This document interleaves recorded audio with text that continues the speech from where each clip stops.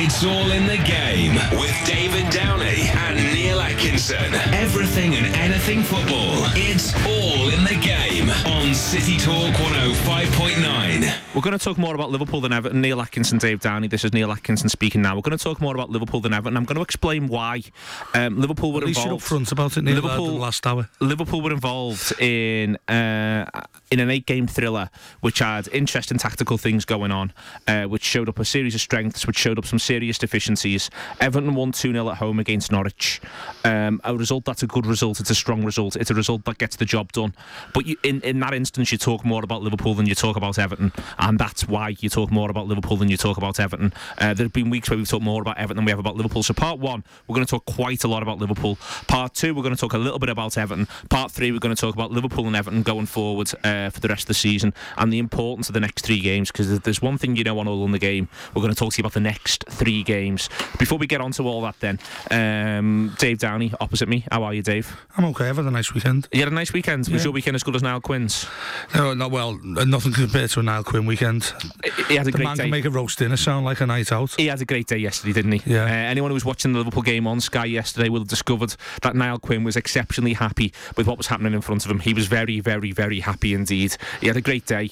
Both sets of players were just, they were a credit to themselves, a credit to the clubs. Everyone could walk off that pitch with their head held high. Everyone could have a bit of pride about it. And it was just one long happy joy session from Niall Quinn yesterday on the commentary, Dave. It was phenomenal. I think I actually like Niall Quinn, not because he's any good at anything, but because he just seemed like a really nice guy. He's a lovely fella. Like if you went for a pint with him, he'd be a great pint. You'd go home, he'd be the perfect father-in-law, I think. Oh God, yes, indeed. He'd get you a nice Christmas present. Yeah.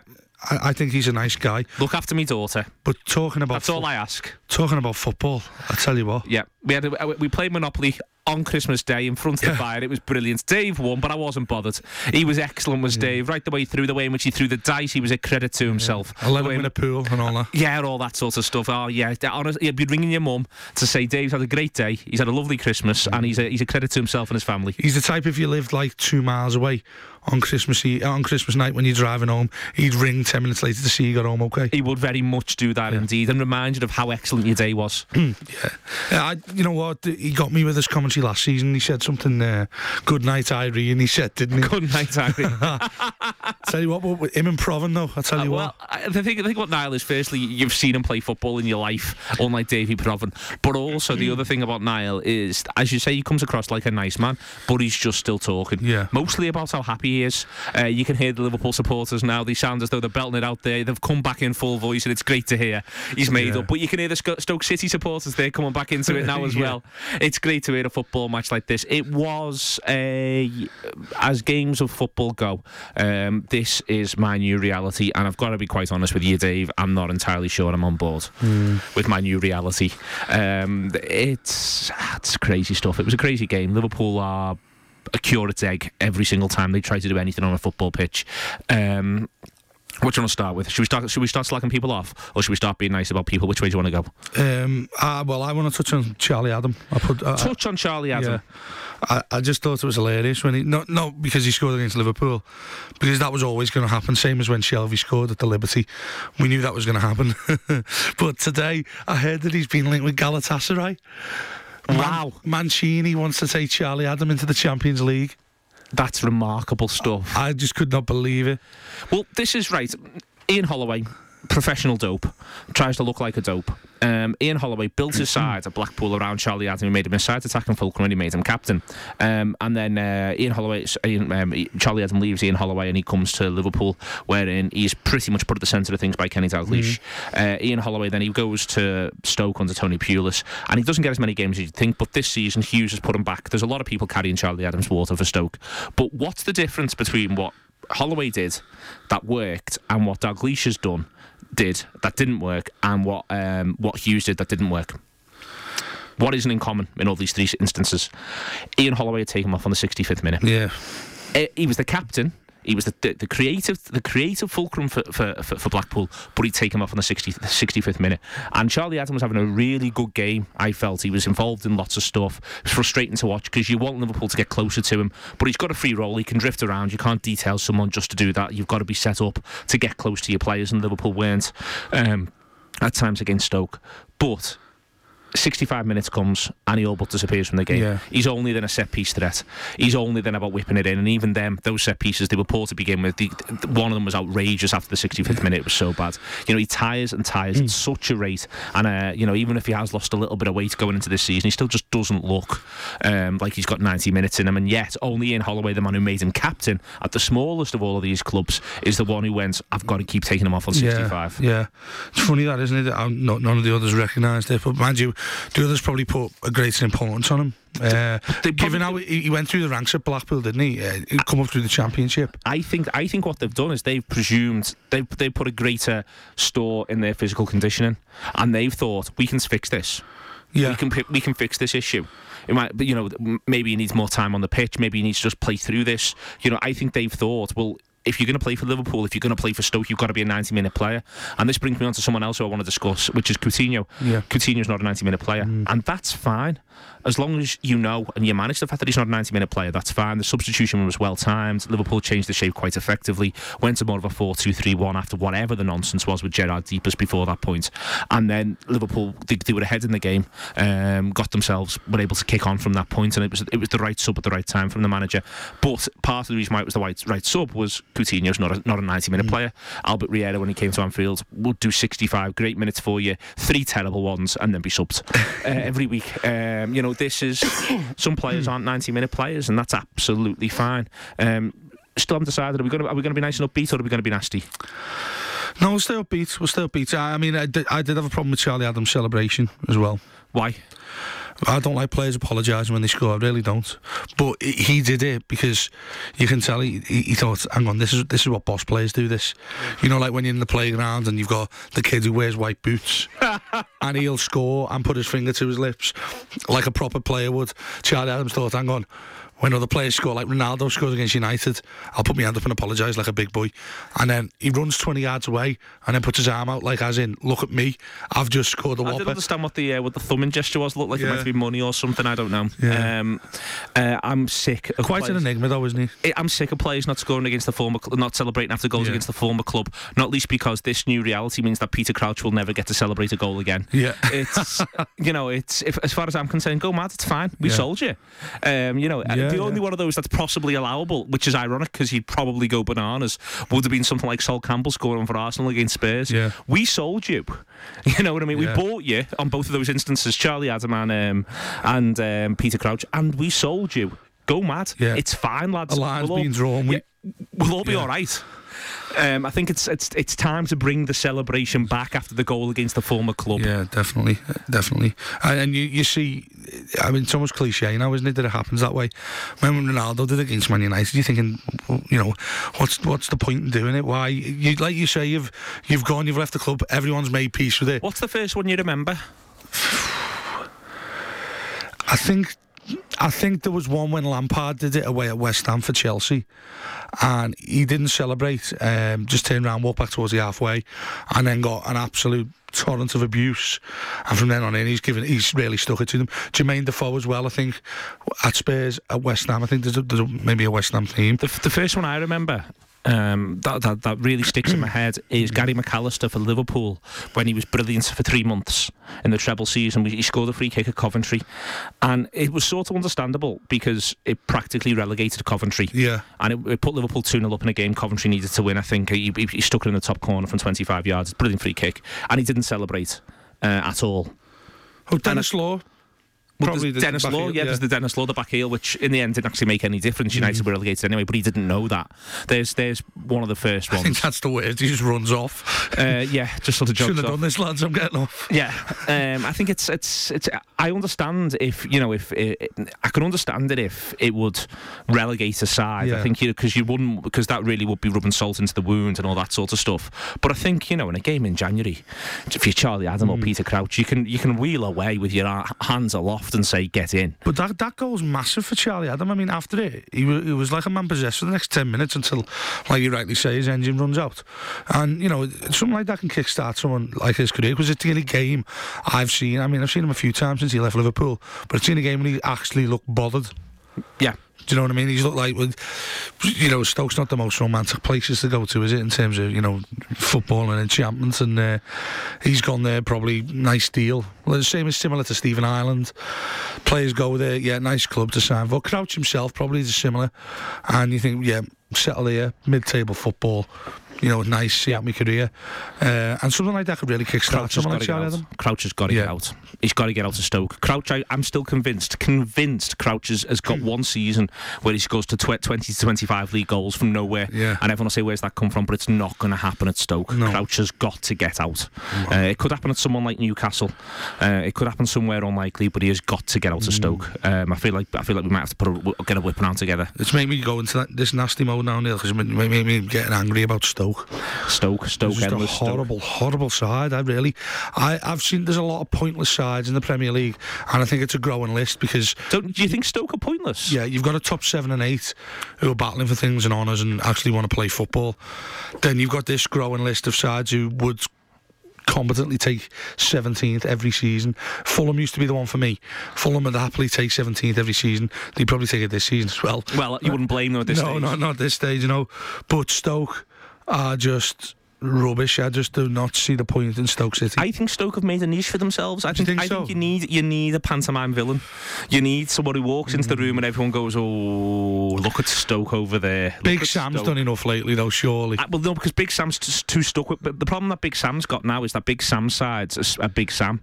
Well, he's actually a villain. Yeah, he's actually too much. He's too much like Big Sam, basically. Yeah. And he goes in and he does the Big Sam thing. He does it to the clubs. Stoke do it to the managers now. I think they could sack Mark Hughes and whoever they got in next, they could get Guardiola in, and within 4 weeks Guardiola would be going long, whipping it out to John Walters, hoping he can win his battle against the full. And I think that's the situation that Stoke are. I think that I respect how endlessly Stoke they are, and even when they were playing football a bit yesterday, and I thought that they were quietly almost impressive. Stoke, apart from when they were terrible, they were actually quite good. Even then, there's still beautifully Stoke. They're not going to stop. They're not going to stop for any man. And I thought this season they'd become a bit blunt and a bit dull, and I thought they might go down. But even though practically everybody can go down who's in the bottom 10, I don't think that they will. They're certainly worse than them. And one of the reasons why I don't think they'll go down is because they're so good at the back, which makes it quietly ironic. They ship 5. That Mark Wilson, what was he all about? What was that all about? The thing is this: how unplayable is Luis Suarez in that Messi's obviously unplayable, Ronaldo's obviously unplayable, but the ways in which Suarez is and Zlatan's unplayable, the ways in which Suarez is unplayable is, I think, the most annoying of the ways. Let me give you there's 2 examples that stick out in my head yesterday. The first one's his first goal, when he actually points to, as he anticipates where the lad's going to misheaded it back to, because he knows where I know where your mistake's coming from. Messi doesn't do that. He just dribbles around you repeatedly until you cry. Ronaldo doesn't do that. He barges you out the way. Suarez gets in your head.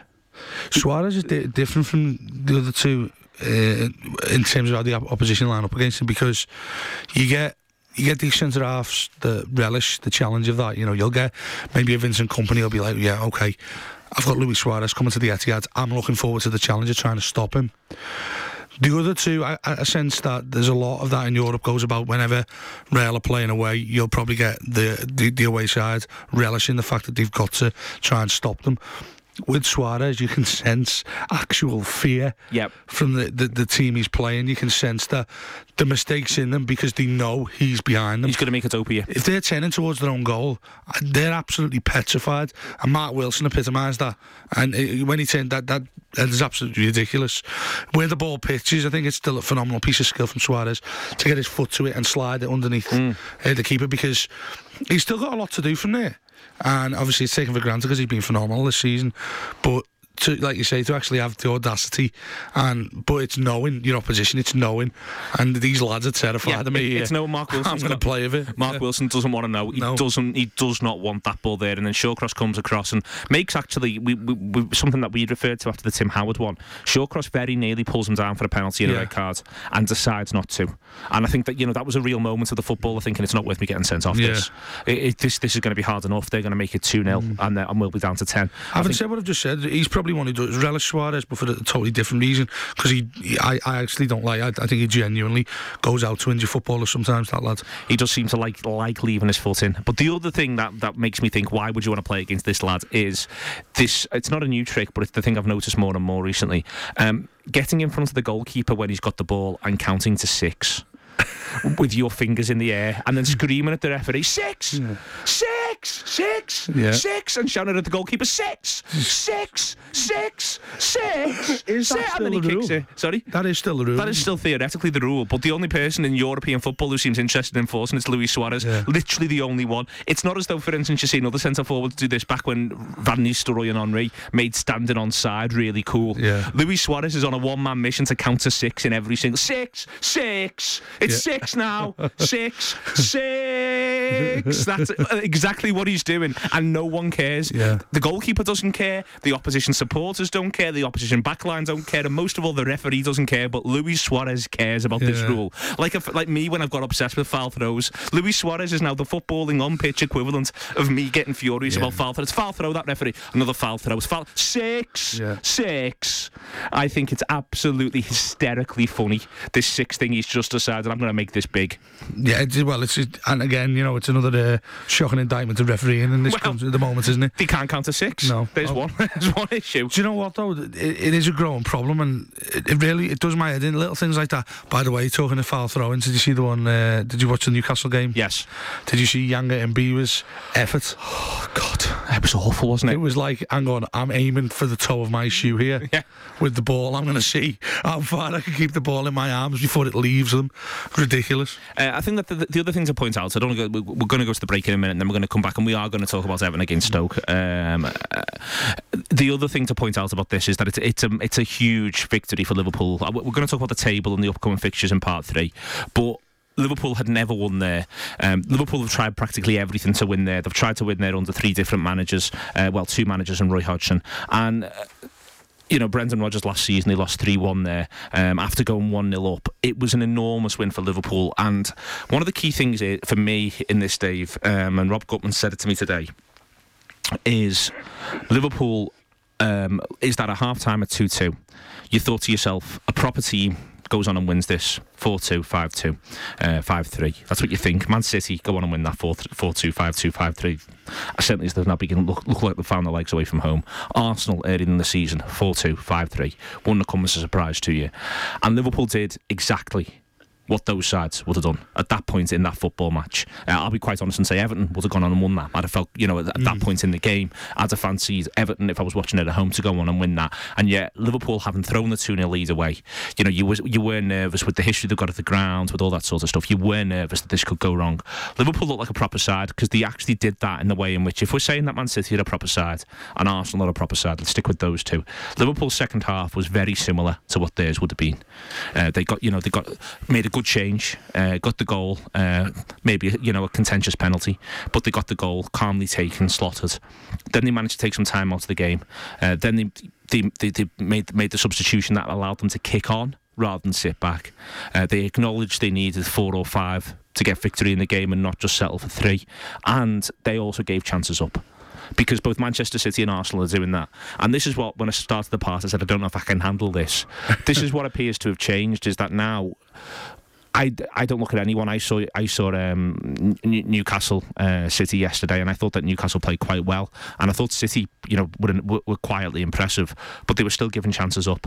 Chances are being made against Arsenal, against City, against Manchester United, against Everton, against all of these sides in the country now, and we're not really used to it, are we, Dave? We're not used to seeing this number of chances be given away by sides that are going to go on and win football matches. No, because the attempted solution used to be, we'll try and tighten up at the back. Now it seems to be a change in total U-turn of mentality, and it's let's go and score more than the opposition. It's terrifically entertaining, but it's weird in another sense, because that's That's not the way we're used to seeing it. Like you say, it's a complete surprise when you're seeing sides not going, even this transfer window, going out and buying top centre-halves. They're still looking to buy attackers. Look at Man City. I mean, I think Pellegrini's decided, hang on, yeah, we're going to ship a few, but we're definitely going to score at least 2 or 3 a game. That's what it looks like to me. That was the big. I thought City were impressive. I thought that it began to be a more solid, a more conventional performance. But even then, I understand why the goal was chalked off. But there's strong arguments to say it shouldn't have been the Newcastle equaliser. Newcastle had the best of that game for long periods and did create a few chances. And this is suddenly what I think's happening. And the big thing to take away from Stoke City 3, Liverpool 5 is the change that is made on 70 minutes is to bring a second attacker on, a second centre forward on. This is all in the game. Neil Atkinson and Dave Downey. You've waited long enough, Evan, in a second. It's all in the game with David Downey and Neil Atkinson on City Talk 105.9. Christ almighty, there, City Talk posing the big questions. Massive stuff there from City Talk 10 o'clock tonight. Yeah. If a definitive answer is come to, get on me on Twitter at Knox_Harrington. If Roy manages to drill down to the bottom of that one, I'll be very, very pleased indeed. This is City Talk 105.9. It's all in the game. I like ambitious radio. It's very, very ambitious radio. It's well better than the benefit stuff. This is City Talk 105.9. It's Neil Atkinson and Dave Downey. I'm looking at a picture of Gareth Barry, and my word, isn't he beautiful? Oh, it was a lovely goal as well, wasn't it? It was Sharpie actually gave Leighton Baines man of the match, probably more out of sentiment at the weekend, but Gareth Barry was untouchable. He was really top notch, and there's always a moan if you're an Evertonian, despite when things go well. We spoke about the much publicised Lukaku, hang on, we're not keeping him. Yes. Arguments. Gareth Barry, yeah, but he's over 30. That is the thing. I want him for 10 years. I'm not going to get him for 10 years.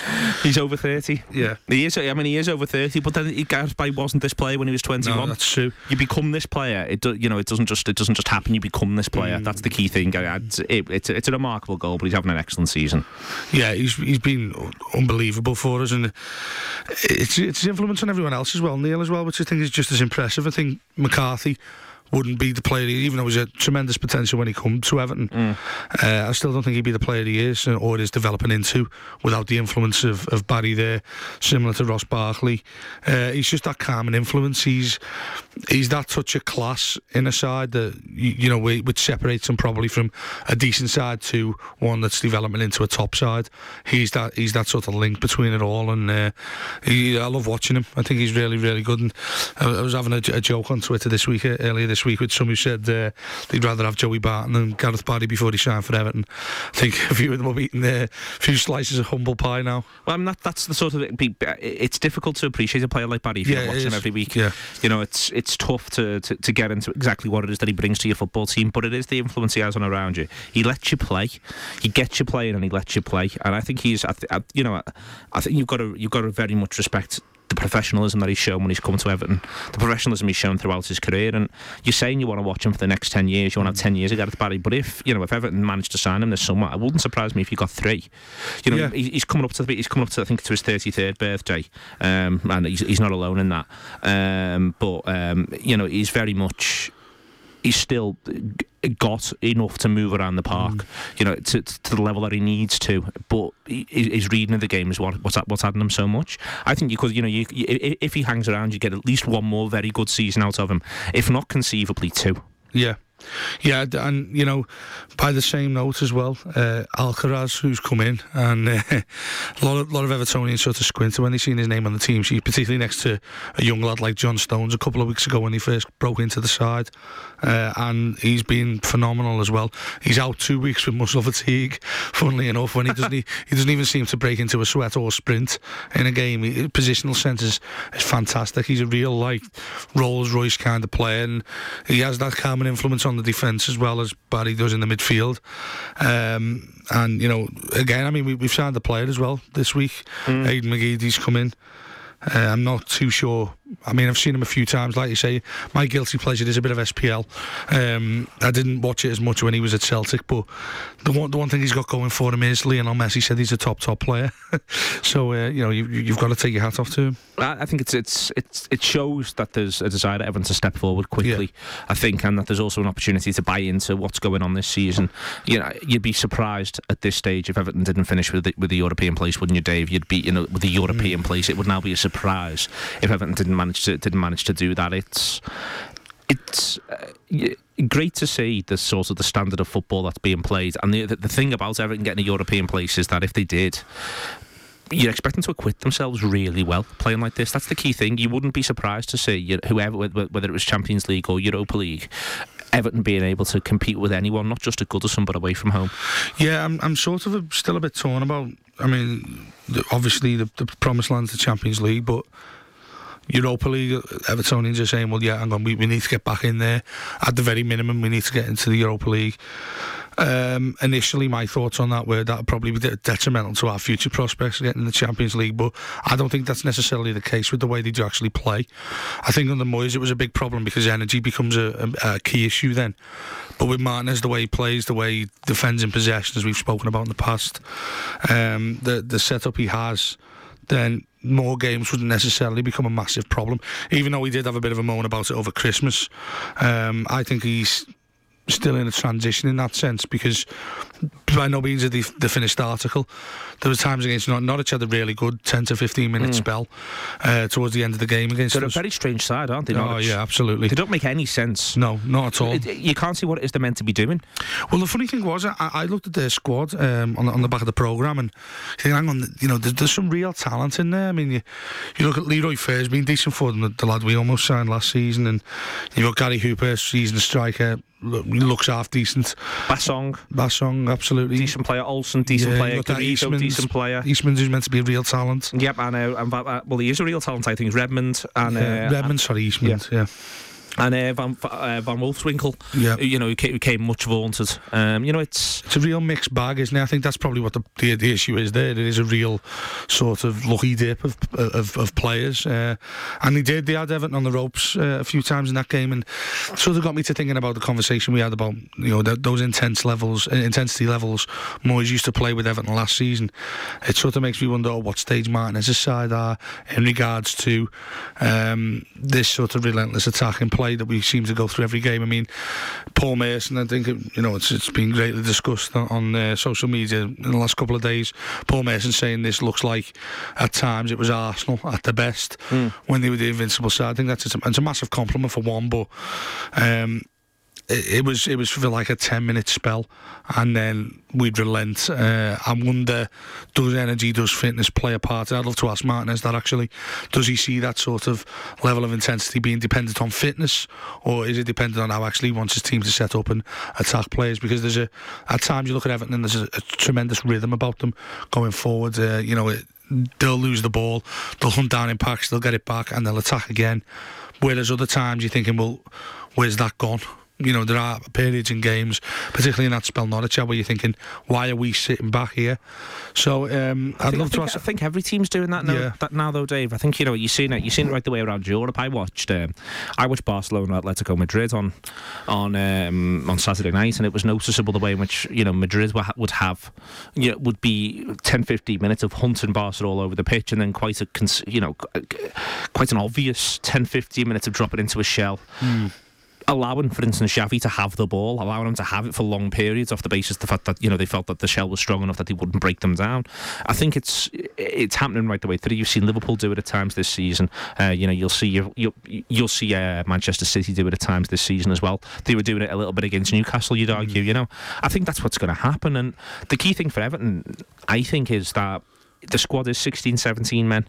It's not 10, it's not 11, it's not 12. We've seen what's happened with the full-back lad who came in and scored. I've forgotten his name. What's his name again? Sorry, the one who replaced Baines, the left back. Oviedo. Yeah. He comes in and impresses, drops back out. You're seeing Naismith gets time on the pitch pretty consistently. You're seeing Leon Osman came in for Barkley at the weekend. Martinez, he's clearly got, I can name Martinez's first 11. I can see what Martinez's first 11 is. But there's six, 7 lads who are able to come in. Stones has come in as well now. There's 6 or 7 lads who are able to come in and Everton, you know, they don't miss a beat.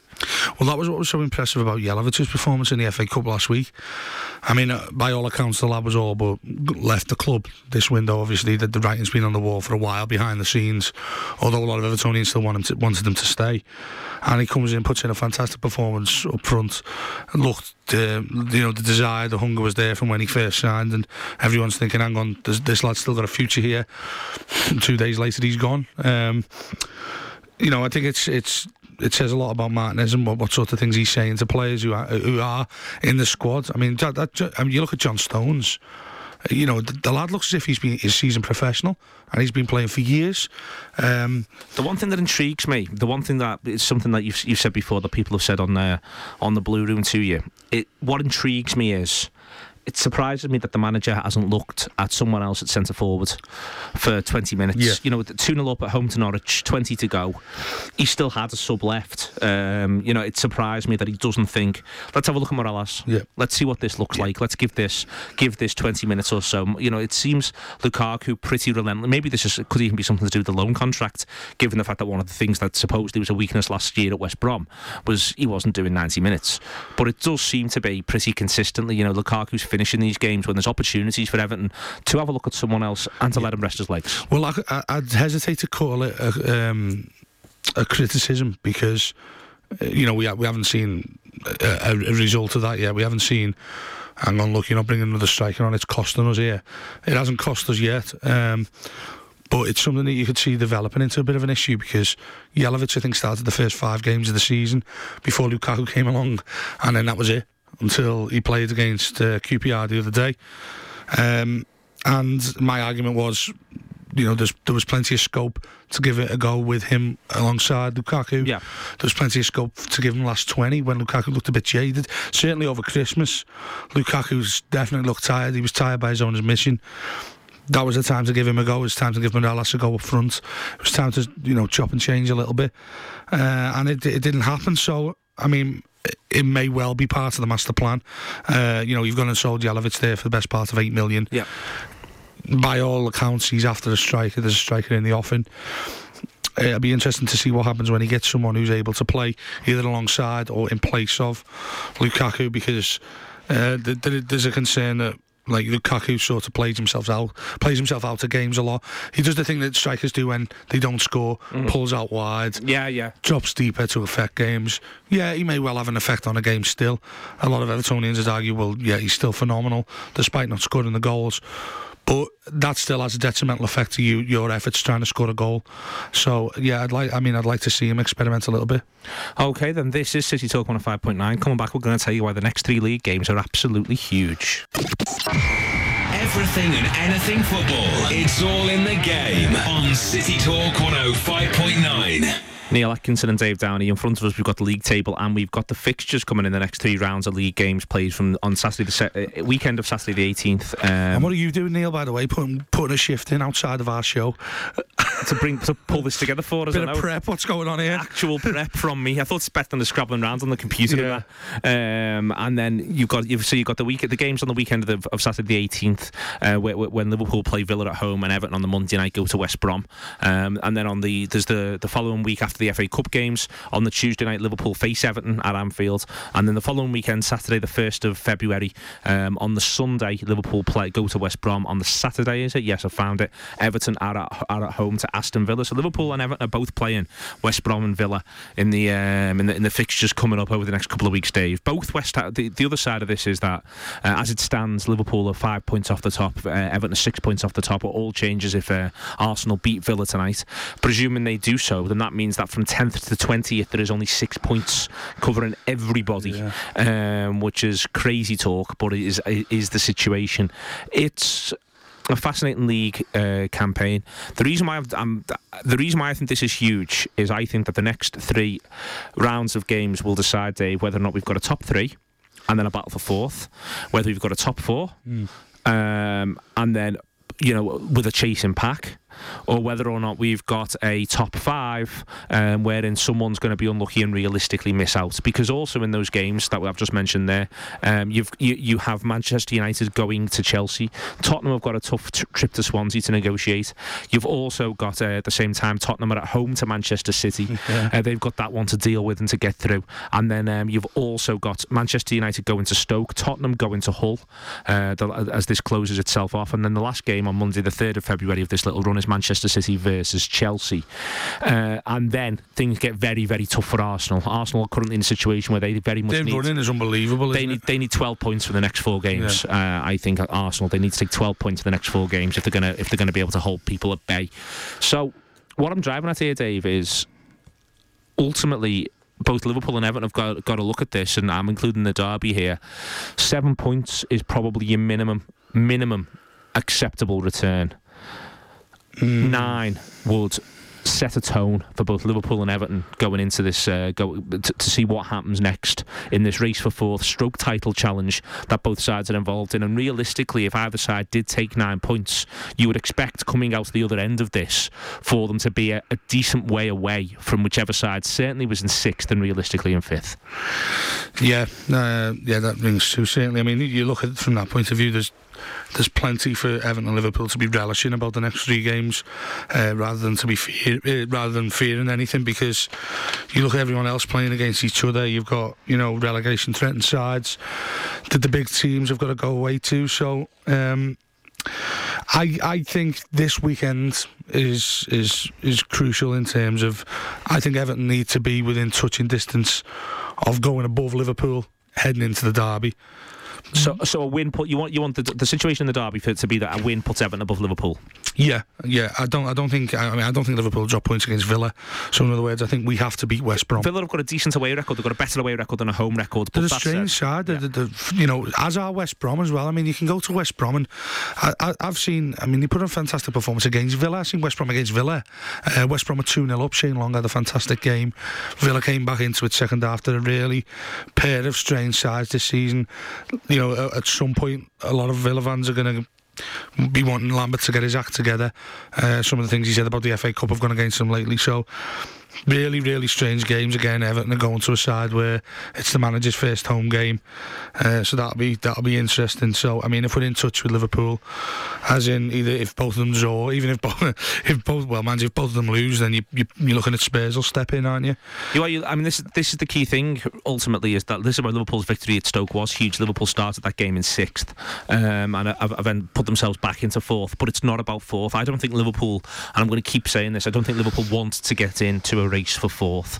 I think a race for 4th wherein Liverpool are favourites is the thing that Liverpool don't want more than anything else.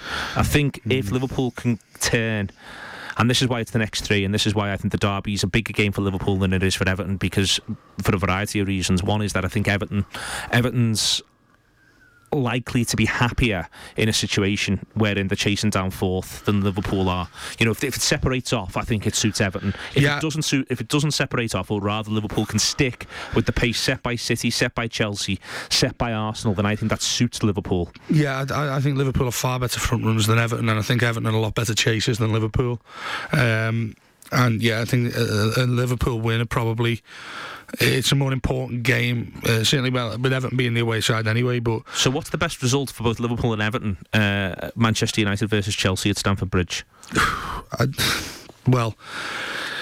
I mean, that's again, it feeds into the. It's as heavy a philosophical question as what's going to happen on City Talk 105 tonight at 10 o'clock. What is the best result for Chelsea versus Manchester United?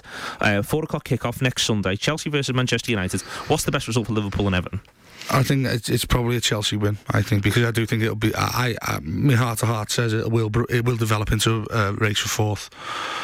Rather than anything else, even though I'd love it, I would absolutely love it if we were battling for 2nd, 3rd, even 1st going into the running. But do you know what I think it is? Go on. I agree with you. Well, I think that for Liverpool the best result is Chelsea win, and the reason why I think that's the best possible result for Liverpool is because I think it would suit Liverpool if there was a gap of 4 at the top that Liverpool were part of, who are all going for the title, wherein your runners-up prize, your consolation prize is that you get to come 2nd, 3rd and 4th if you don't win the league. Whereas I actually think that for Everton, I don't think it makes much difference, really. I think a draw's a good result or anything like that, because I think what will suit Everton, as you say, is to chase down, is for sides to be in the hunt. And I think that if that's the case, then that suits Everton strongly. And so therefore, I don't think it's a disappointment, because I think Everton are just going to keep coming up on the rails. They've lost the fewest games of anyone all season, which is a very underreported statistic, considering it sits and faces you in the league table every single day.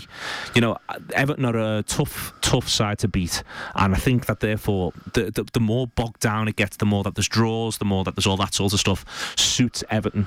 Yeah, I think if Everton are within, I think Everton will be really, really dangerous. Not so much if we're within. I fancy our chances more, like you've rightly said there. I'd fancy our chances more if we're within 4 or 5 points with 6 games left, rather than, in a funny way, being fourth on goal difference with 4 or 5 left to play. I think it's a totally different mentality then. The other thing as well is to point out here is that goal difference is now worth a point to Liverpool. Yeah. To everyone beneath them, not to the sides above them. They're only four goals on goal difference ahead of Chelsea and Arsenal, and they're behind City. But to the sides beneath them, goal difference, and you've got to look at this sort of stuff now. Goal difference is worth a point to Liverpool Football Club over Everton, over Manchester United, and certainly, you know, that's what the 5 goals win that Liverpool had at Spurs has effectively turned into a 10-goal swing.